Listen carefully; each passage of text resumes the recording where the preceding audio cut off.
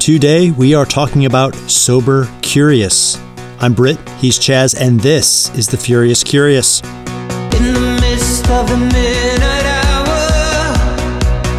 you said to me, we are a different kind.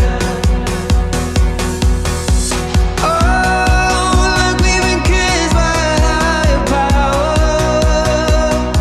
saying, don't wait until it's gone. 'Cause we belong to something, we belong to something, Today, we have the creative director of LinkedIn Creative Studio and the co-founder of Betera, a beverage company that touts a refreshingly bitter, non-alcoholic drink you can enjoy anytime, anywhere, and we'll get into that. Aaron Sanchez, welcome to The Furious Curious. Thanks for being on. Hey guys, thanks for having me. I'm really excited to do this. Yeah, man, thanks. It's great to have you. And where you find the time to run a business and to work at LinkedIn is beyond me, but you're here, you have time to speak with us, and we really appreciate that. So for Chaz and I, we've had this idea of talking about Sober Curious for a while because it's been on our radar, and I'm glad you're coming in to talk about it because you have experience with it. We're kind of outsiders looking into it to a certain extent.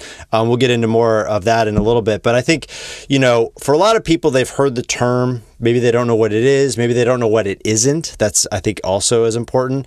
So it might be useful for us to define that. And then, hopefully at some point, we'll have an idea of what's useful and actionable for our listeners and demystify a couple things. Maybe we'll push against some biases or some things that aren't necessarily true.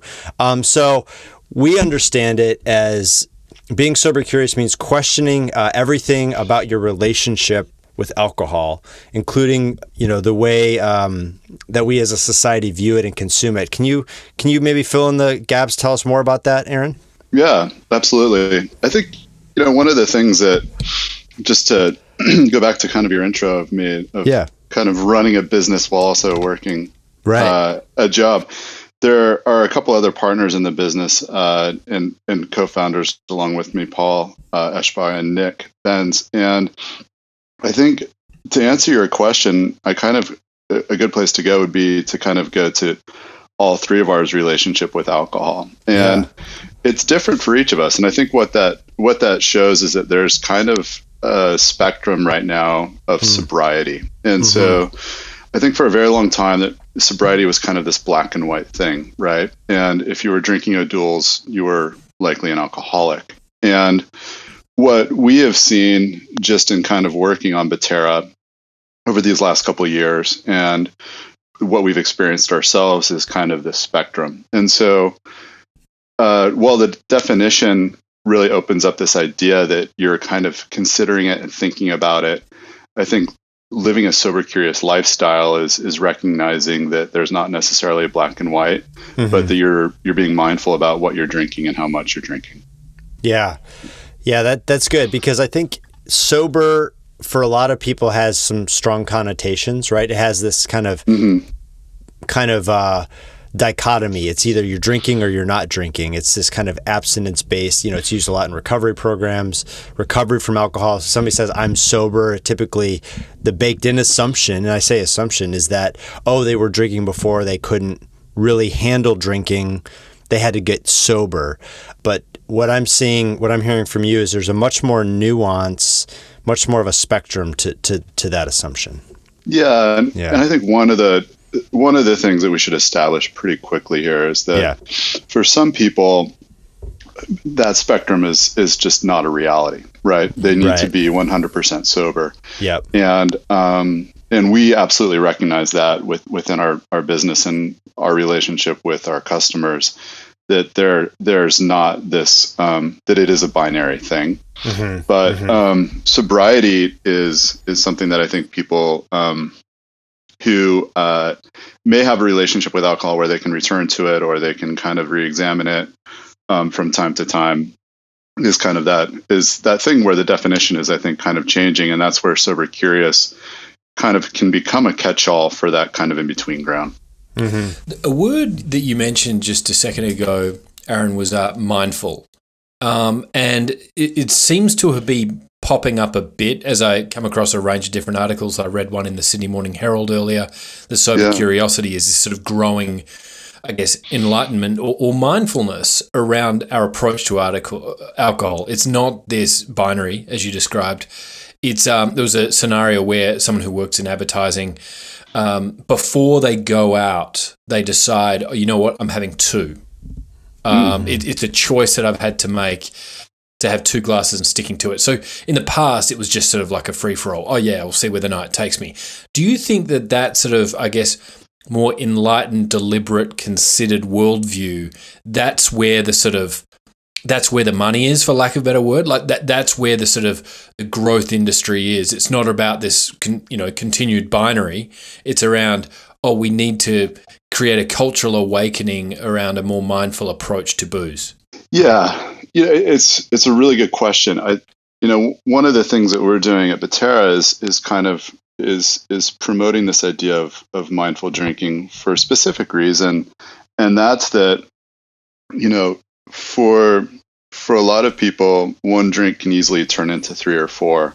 Right. But what that also means is that 200 calories from an IPA can easily turn into 800 calories if you have that fourth. Mm-hmm. And so mindful drinking, a mindful approach to drinking, is another way to kind of consider how many calories you're consuming or how much sugar you're consuming. There's a ton of sugar in wine, and the more we consume with kind of topping off that glass, you're not really being considerate about the calorie intake like you might be with food that you eat throughout the day. And so, it's interesting that you go back to this idea of like, when I go out with my friends, I'll only have this many drinks. And that could be for many reasons. And one of the things that we're talking about right now is those calories. But again, it could be for a lot of different things. Yeah, no, that makes a lot of sense. I do resonate and recognize for some, just alcohol is not.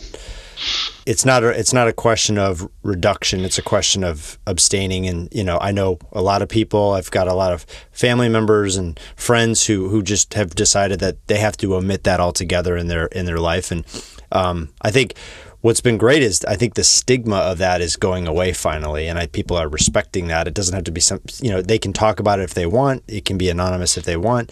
And I think that's really cool. But I think hearing this, we're here to talk about it. We're not here to, of course, moralize or judge drinking or anything like that.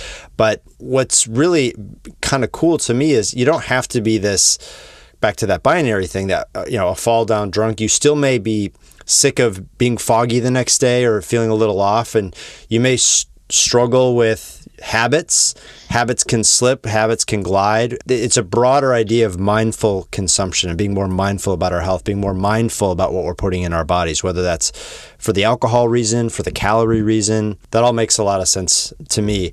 My question then would be, how do people navigate, like what has been the experience about like people navigating the social situation? Because there's a whole, Aaron, that seems to be there's a whole social dynamic to this as well. There is and I'm speaking from actual experience here. Like I decided this past year to not drink, so I'm 10 months in, and just as an experiment. And there's I'm stressed, a nightcap would be nice. But then there's the whole just navigating the social situations, which can be kind of a loaded thing for other people. How have you, what's been your experience with that, whether talking with friends, talking with colleagues? What has that experience been for you in terms of just navigating social situations? Yeah. Right. And congrats on kind of your extended stretch of kind of taking a break. And, it's really to be commended if that's, especially if that's a goal that you have and you're sticking with it. That's awesome. Thank you. Yeah. It's, I think for me, it's really been an interesting year with the pandemic. I've really taken a big step back from drinking, and that hasn't been as hard because I've been home most of the time. Right. And I think, I suspect, you're kind of experiencing that as well.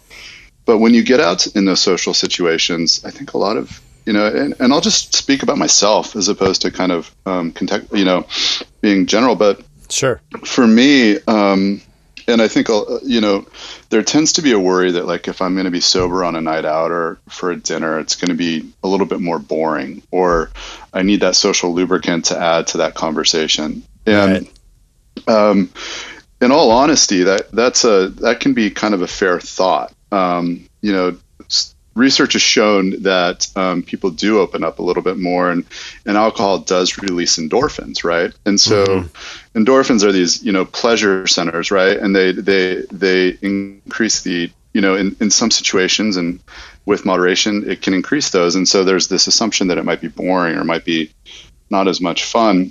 I think one of the things that I've really noticed is that my presence is much better in situations, and it's easier for me to kind of listen and kind of really give people who I'm around the attention that situation deserves. And if the pandemic has taught us, it's taught us many things, but for me, that time with my friends and my family is so important, and that presence that I can offer them in those times and moments is amazing.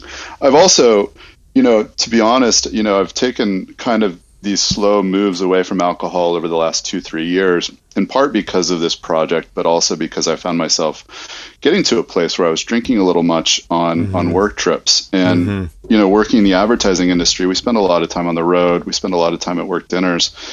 And I think that in business and work settings, that's really the last place where you want to be drinking too much. Yeah. And I think it happens to a lot of us, and it's one of those things to where being present and being mindful on a work dinner or work trip is a good thing, and it's not a bad thing to kind of have that ability to kind of lock in with the people who you're sharing a table with or you're sharing a night out with, because you're there to get work done ultimately, and drinking too much in those occasions can be tough. I've also found and interested to hear your experience too, Britton, with this. But,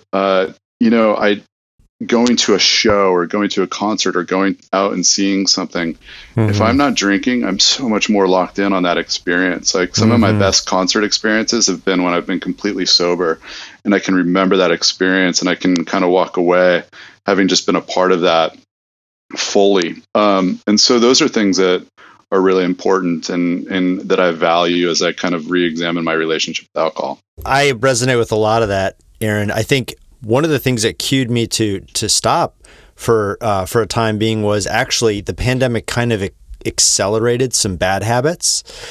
And so that it brought some of my bad habits to the forefront. And I think whether it was dealing with stress, whether it was, I think, laying the groundwork for, working at agencies that had open bars and free drinks, to your delight, that kind of normalization was kind of a slow burn. And then as we got to the pandemic and we were working from home, I was still like dealing with stress in a way that was not healthy. And I think for me, it was the groundbreaking thing, the pivot for me was, okay, how can I deal with stress in a healthier way that doesn't involve a nightcap? How can I fall asleep and actually get better sleep and not need a nightcap or something like that to really grease that axle to slumberland, so to speak?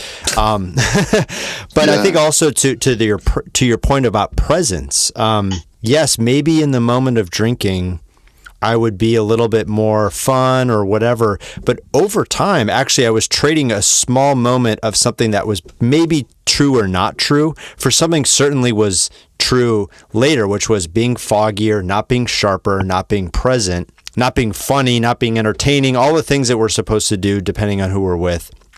I could tell I didn't have my edge. And as I got older and the more demands are piled upon us as creative directors, etc., directors, I need that edge to stay right, to stay real, to stay good, and to stay, like you said, when we're among counterparts and clients and colleagues or whatever, being present, having your wits about you, so to speak, is actually the most important place where you need it. So I totally resonate with that. Yeah. I have noticed that, like going to a movie or going to a concert, I started to not want to drink because for that reason. I just felt like it was like too many things at the same time, and I just would rather focus on one thing. And I was starting to enjoy. I remember just being so energized by concerts. Part of it was because I hate spending, $16 on a drink. There's that too, right? Right. But I was like, oh, I'm just going to save some money tonight. And guess what? I remember that concert a lot better, and I left more energized and more conscious, more hyped up creatively than maybe I would have if I would have kind of malaised myself with a couple drinks. So I totally resonate with that. Just, I had a question earlier, Aaron. You sent that article, the Atlantic article, America Has a Drinking Problem. I was talking to Britt a little earlier today. Bill Maher, the comedian on HBO, he always has a finishing monologue, and he talked, this was maybe a month ago, so around about, I don't know what came first, that or this article, but it talks about how this anxiety epidemic that we live in and sort of perhaps a loneliness crisis, a mental health crisis, however one wants to define these crises, it seems like there are a lot of stressors that are enabling people to, or perhaps inspiring people to drink for whatever reason. Mm-hmm. It talked about, prohibition back in the day, obviously total abstinence, but now the pendulum swung the complete opposite way. He talks about scenarios where, in this article, where now you can get a beer at the zoo, you can get beer and wine at the zoo, you can get it while you're shopping.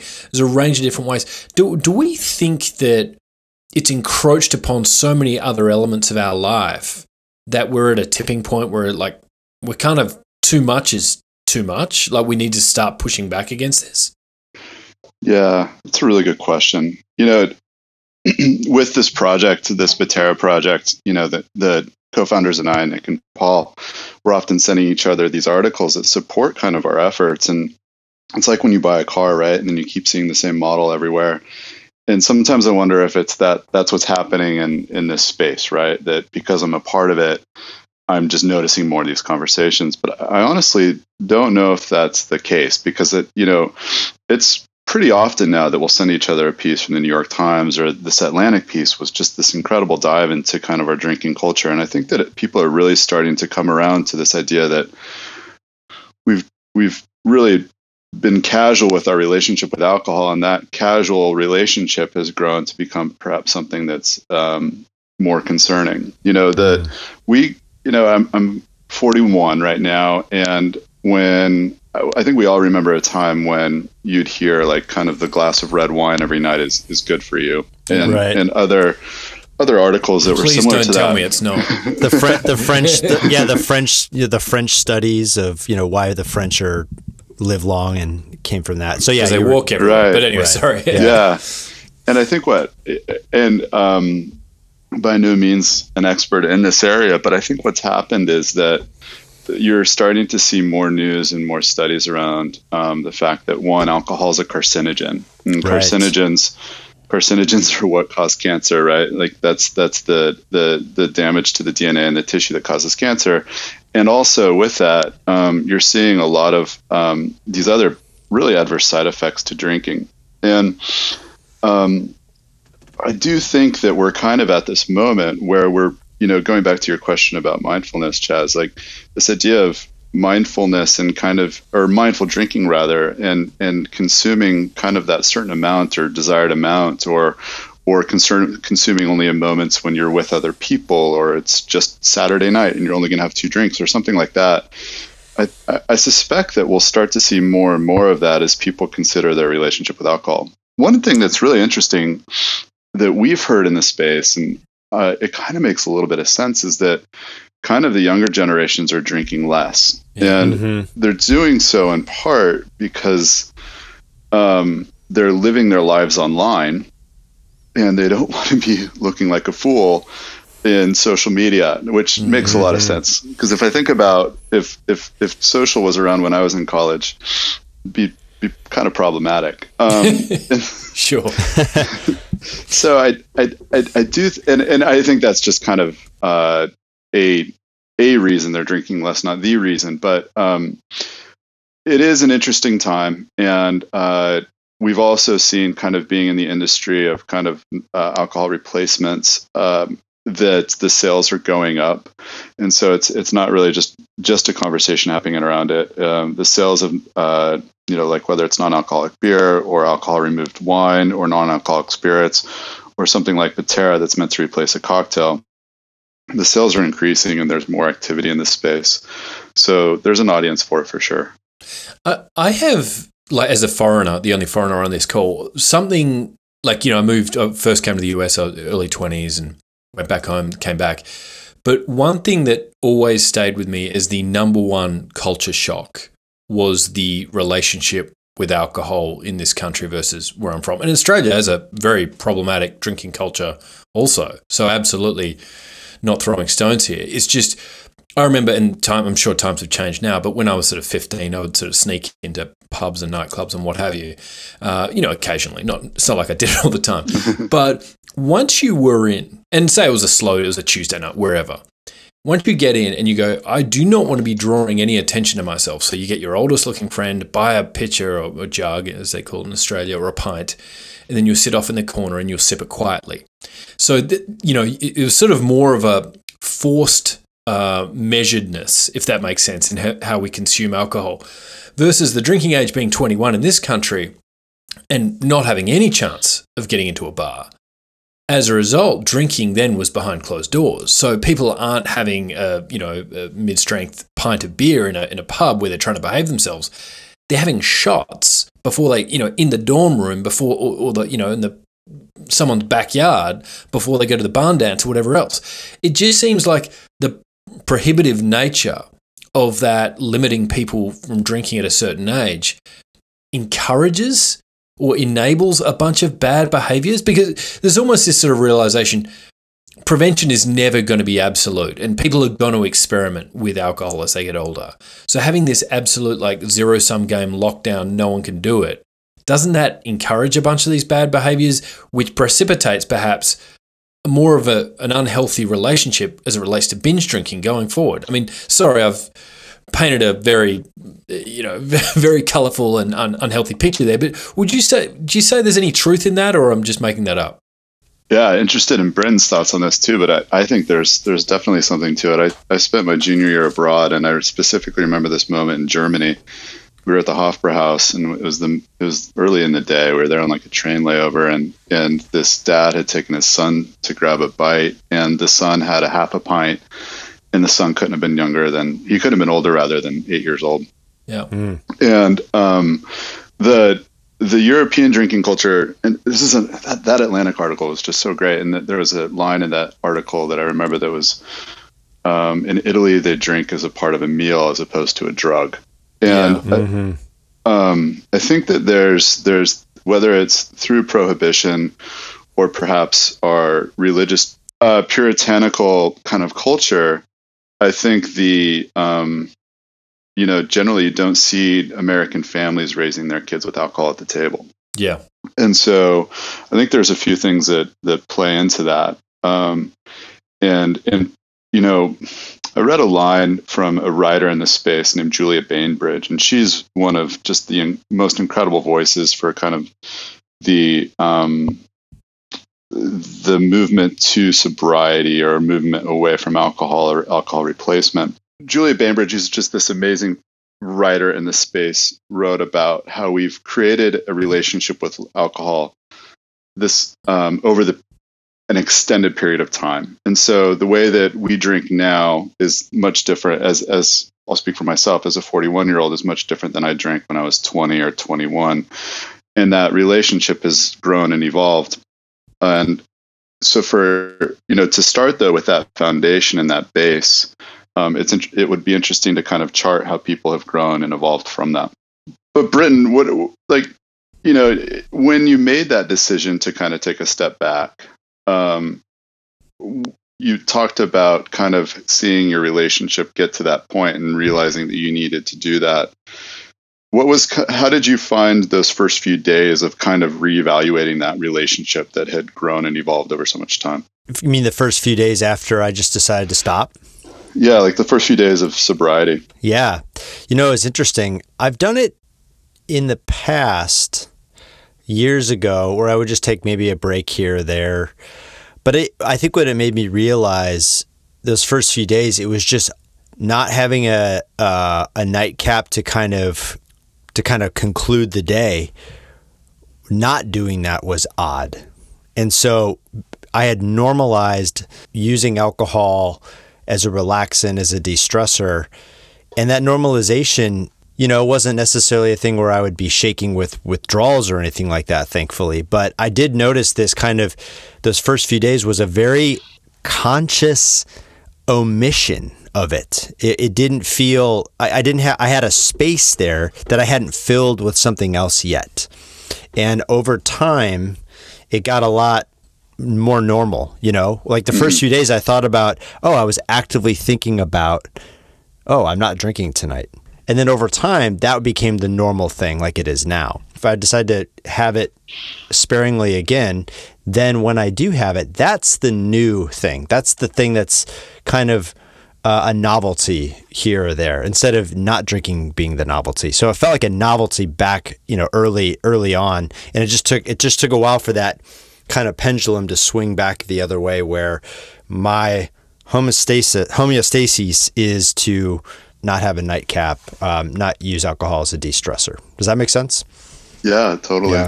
I got an interesting question because, I'm not patting myself on the back here, but you get the gist. So we talked about, I guess doing it mindlessly, drinking mindlessly, and that's not optimal.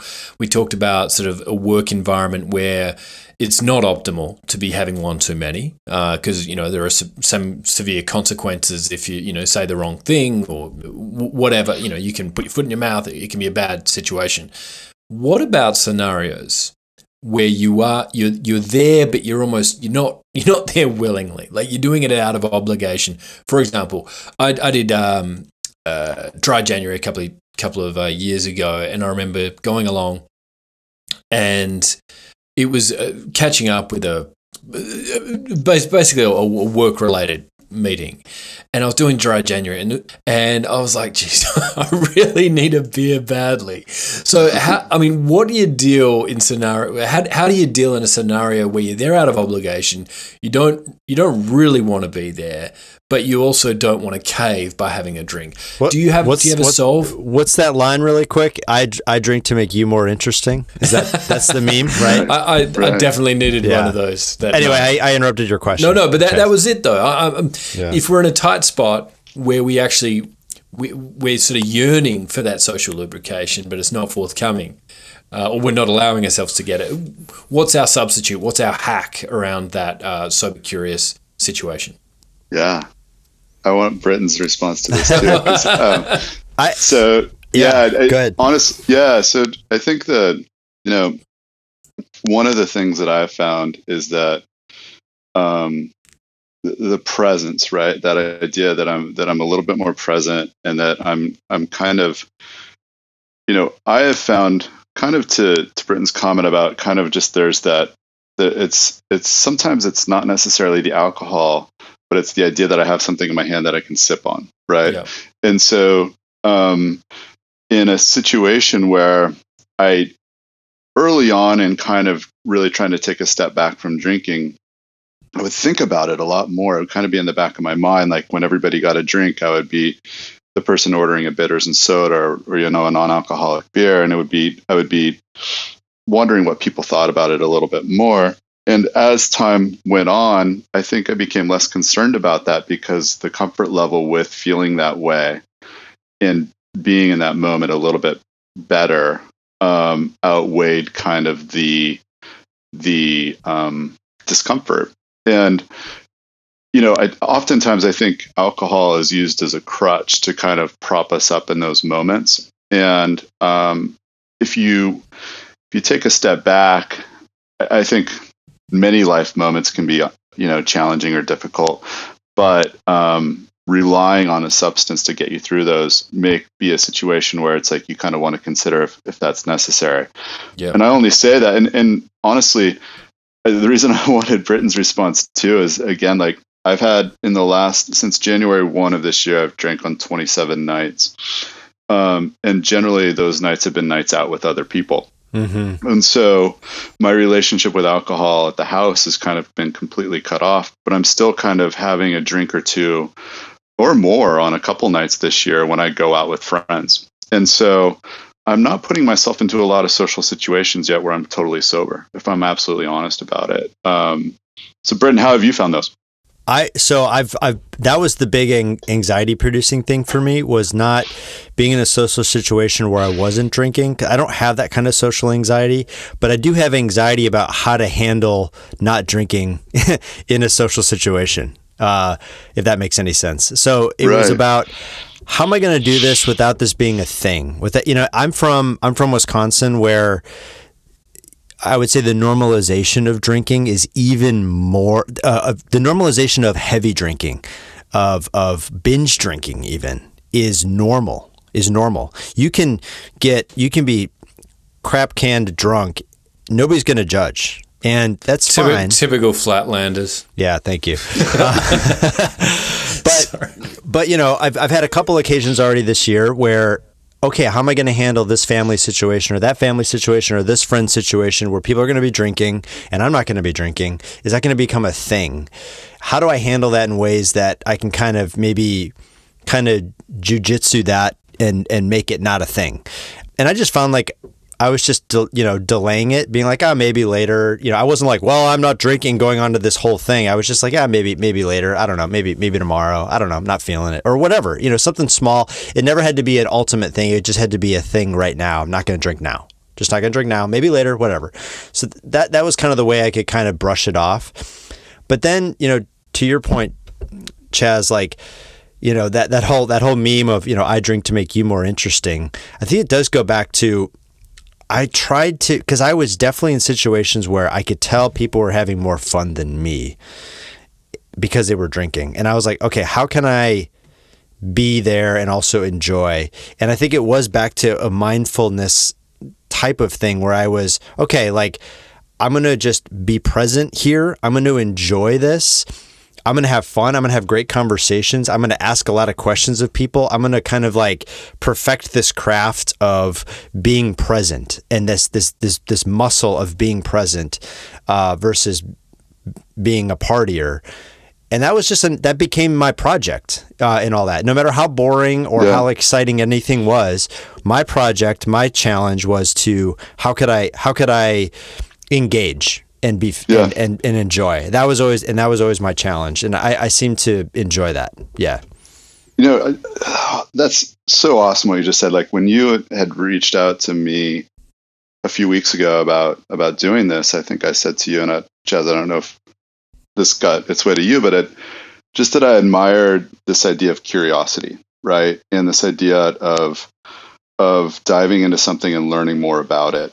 And when we're with people, like, what an opportunity to learn something, right? To learn about where someone's from, what their background is, why they joined the industry that they did, why they found themselves at the same spot as us. And that curiosity and having those conversations, they're special. And I think we're learning that now, through the pandemic, that time with other people and time socializing and community building is special. And to be present there and to ask questions, to not slur your words and all of those things, like, what a blessing that is. And I how many times I have a horrible memory as it is, but drinking at a work event didn't really help when you have these conversations with vendors or partners or clients or coworkers, and then you're blurry on them later on, and to be present, to have those conversations and to walk away enriched by those conversations is really special.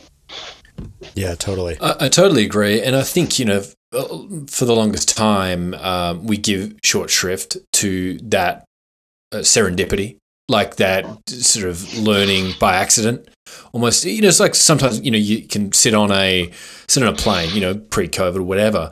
My mother is this curiosity fiend. Like, she'll go, I was on this flight and I made 3 more Facebook friends, and like, she's at one end of the spectrum, right? But at the same time, it's like you can learn from whoever it is, because you've got entirely different life circumstances to them.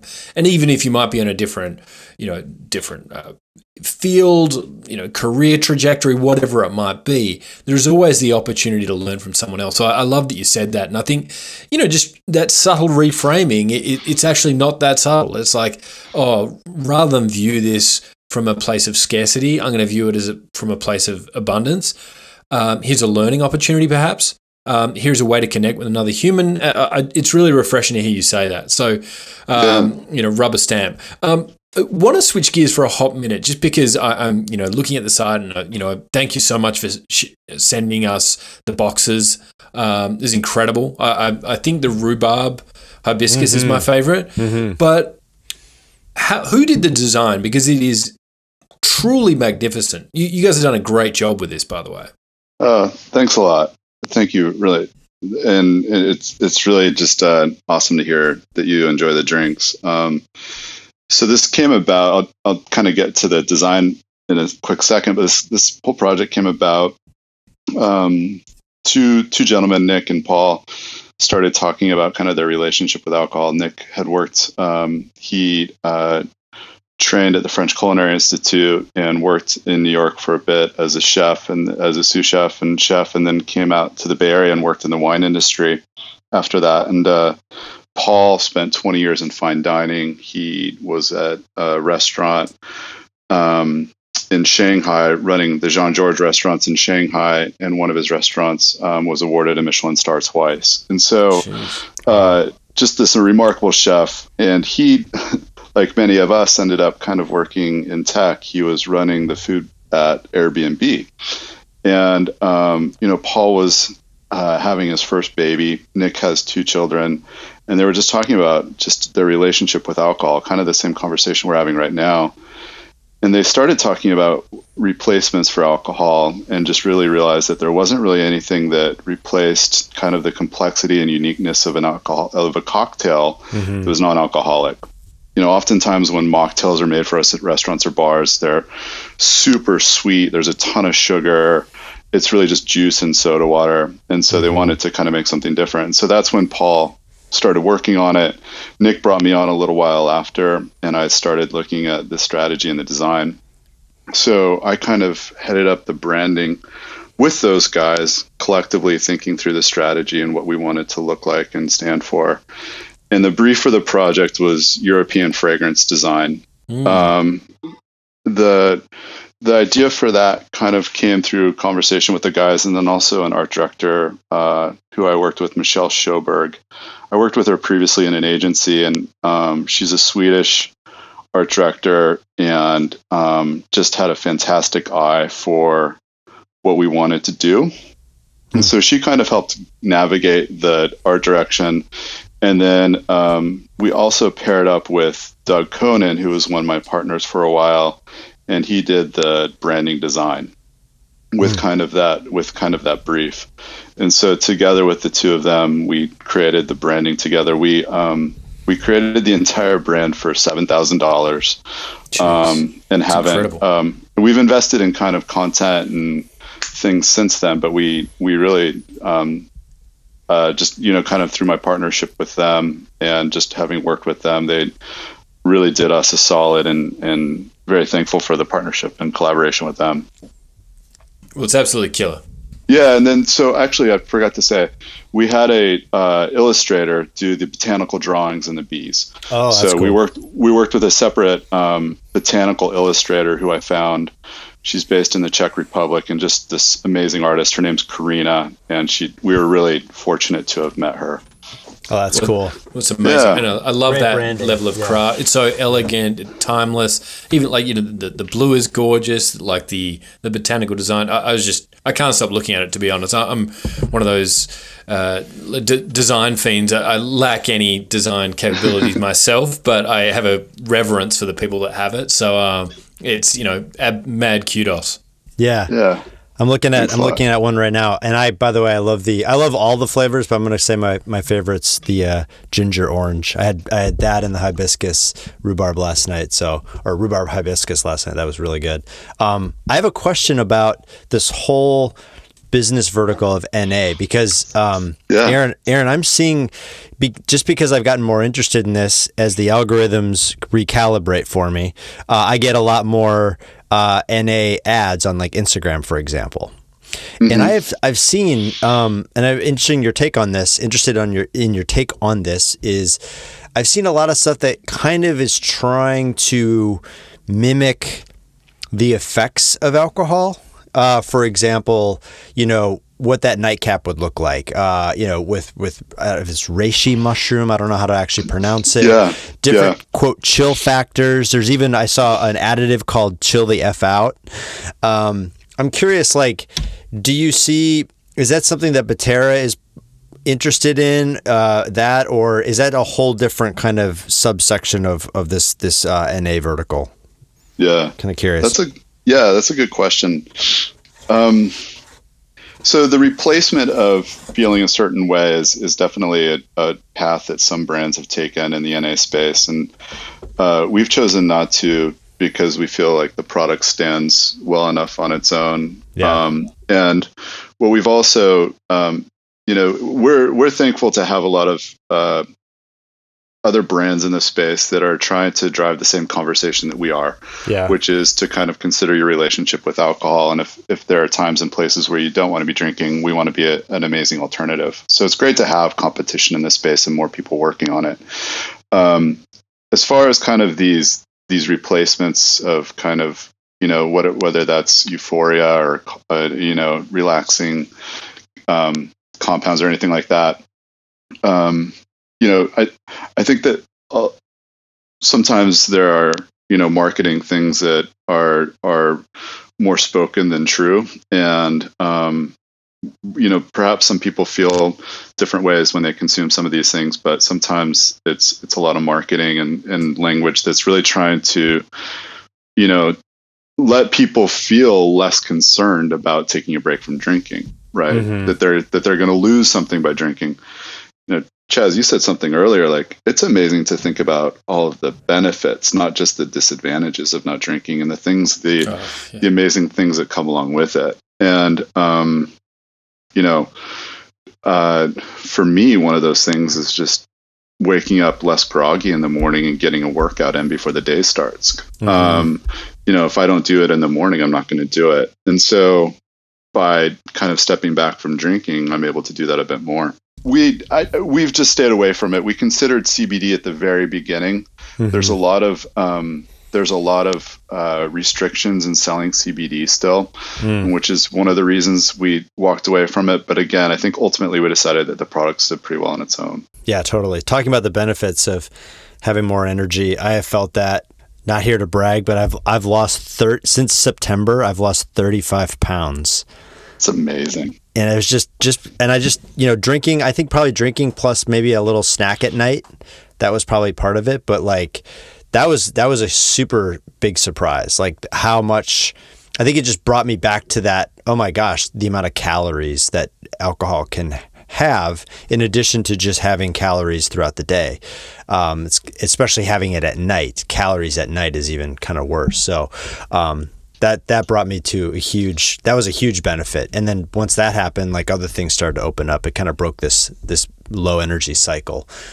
In a lot of the articles, Aaron, I was noticing there's kind of this gray zone, people who are not quite, I'm giving up drinking forever, but I'm curious about maybe reducing. They call it this gray zone. I think one article or maybe two talked about this gray zone. Do you have any like advice for anybody who kind of feel like they're in the gray zone? Like they're not drinking a lot. They haven't had the burn marks of alcohol abuse, so to speak, whether it's social or physical, but they also kind of get this inkling like, maybe I need to back off a little bit. Like for you, from your perspective, like what would be a first, step towards that? Sober curious.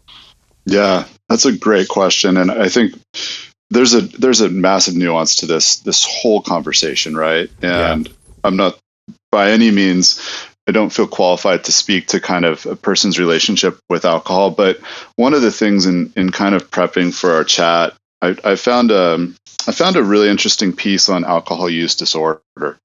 And when oftentimes when people consider if they're alcoholics or not, they're asking a question when they're asking one question when they perhaps should be asking another question, which is kind of where they land on this alcohol use disorder spectrum. And or as kind of you're referring to it, the gray area. I'd encourage anyone who is asking this question to kind of research where they land in the alcohol use disorder spectrum, because it's very specific. I'm looking at it right now, there's 11 questions, and based on how many you respond to yes or no, they kind of put you they diagnose where you land on the alcohol use disorder spectrum. But, as Julia Bainbridge noted, the first step is kind of asking this question and kind of being considerate about, just how much you're drinking and what. And, you heard me earlier mention that I've had drinks on 27 nights. I track my drinking using an app. And right now I'm in the middle of my third 30-day stretch of sobriety this year.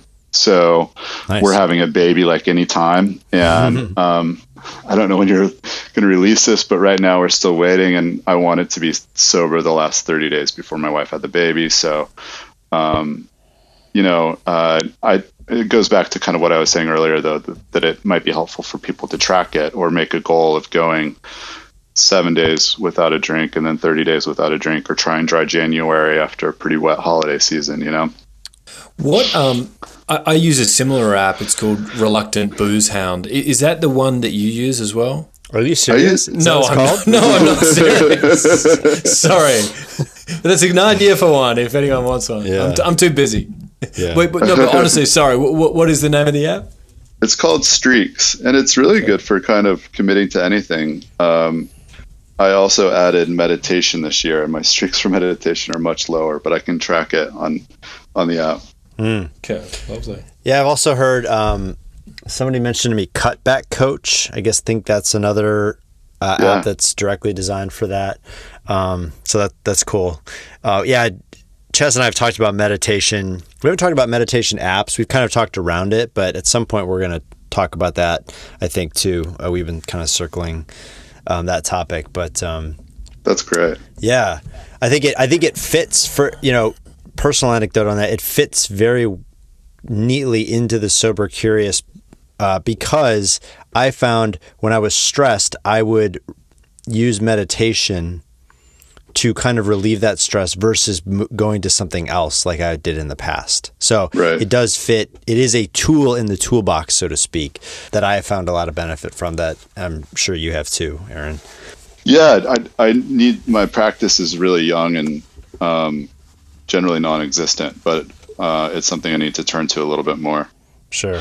Chaz, I have a question, Chaz, and maybe if you guys do you mind if I ask one myself? I know. By all means, please. Yes. So we were talking a little bit about non-alcoholic drinks, and Britton, interested in kind of how your relationship is with them. But Chaz, my sister lives in Melbourne, and I'm very familiar with the drinking culture over there.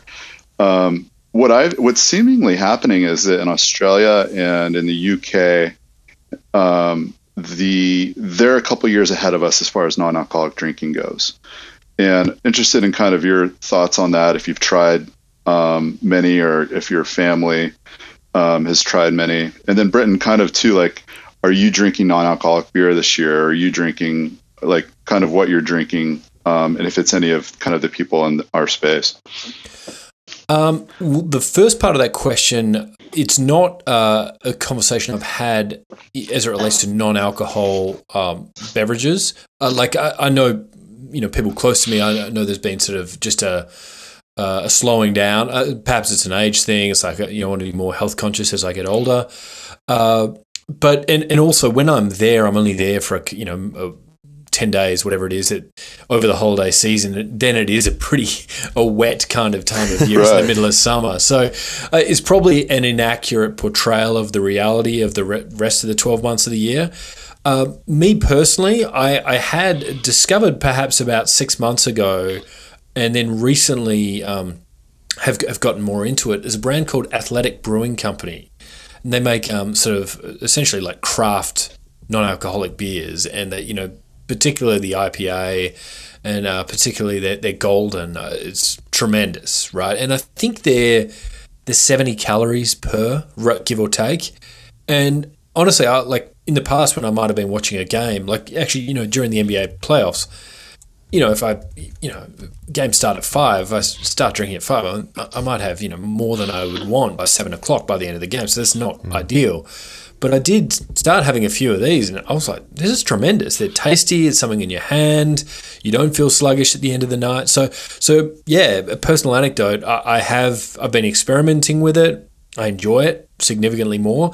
I would like to see in pubs and bars more available, because I feel like you mentioned O'Doul's or St. Pauli Girl, like occasionally there's just not a whole lot of options historically, but hopefully it's moving in that direction.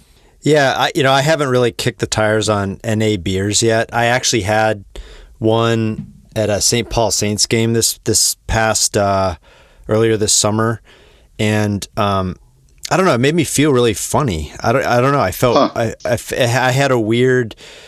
Yeah, I think it may have been. I don't want to be specific about which one it was. I think it was a St. Pauli Girl, like you said, Chaz. But it made me feel really. I didn't like how I felt afterwards. It was like this weird gluten-y punch that I don't know. I just didn't like it. But in terms of just alternatives, I've had like ice cream, like probably three out of the 7 nights of the week, which has kind of satiated that sweet, alcohol converts to sugar. That's been a replacement, which is kind of funny. But Betera is like really the first of this kind that I've really started to experiment trying. I started to, now that things are opening up, I went to, Aaron, you live in the Bay Area. There's a place called Mr. Tipple's Recording Studio. It's a jazz club. And they do live jazz every single night. They claim they did live jazz every single night, even through the pandemic. Not sure how they did that, but they did.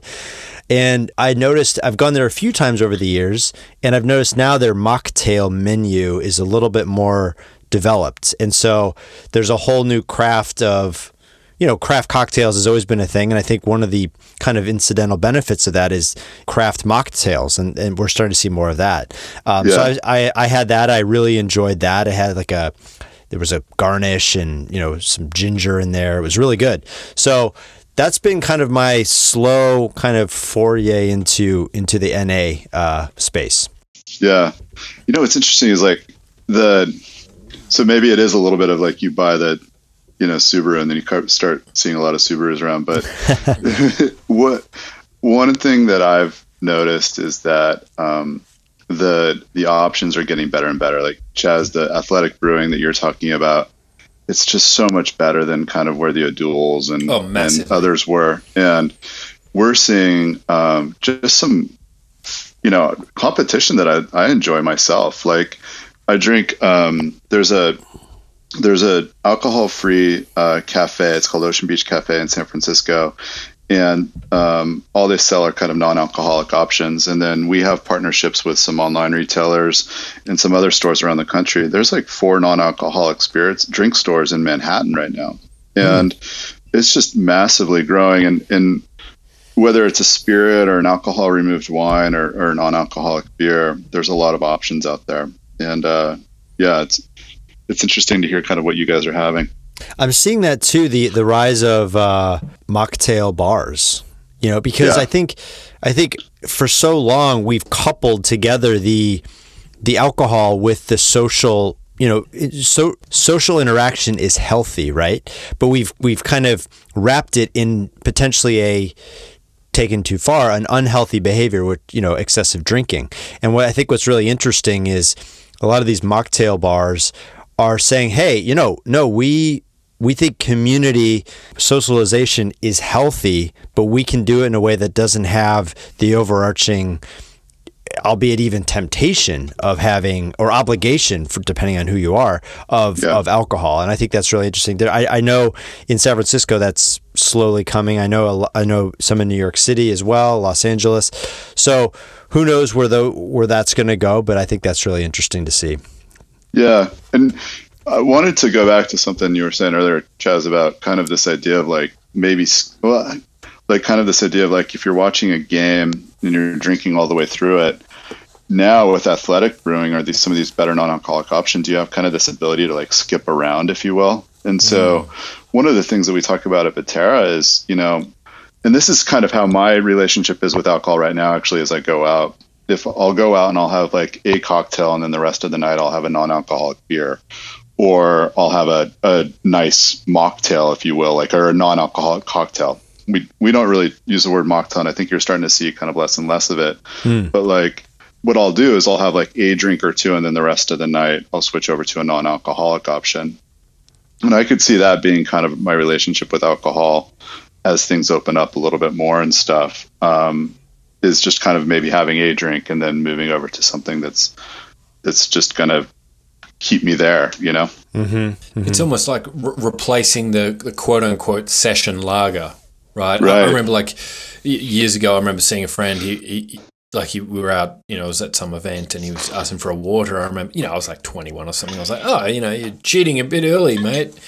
And he said, no, you have one glass of water every 5 drinks or whatever. Yeah.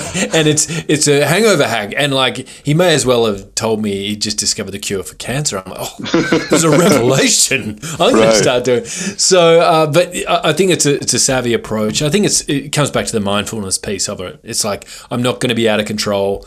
It's not going to control me. I'm going to control it. And I think making that choice is really going to benefit everyone, frankly. So I'm curious if there's any suggested resources or readings, Aaron, that you'd want to recommend.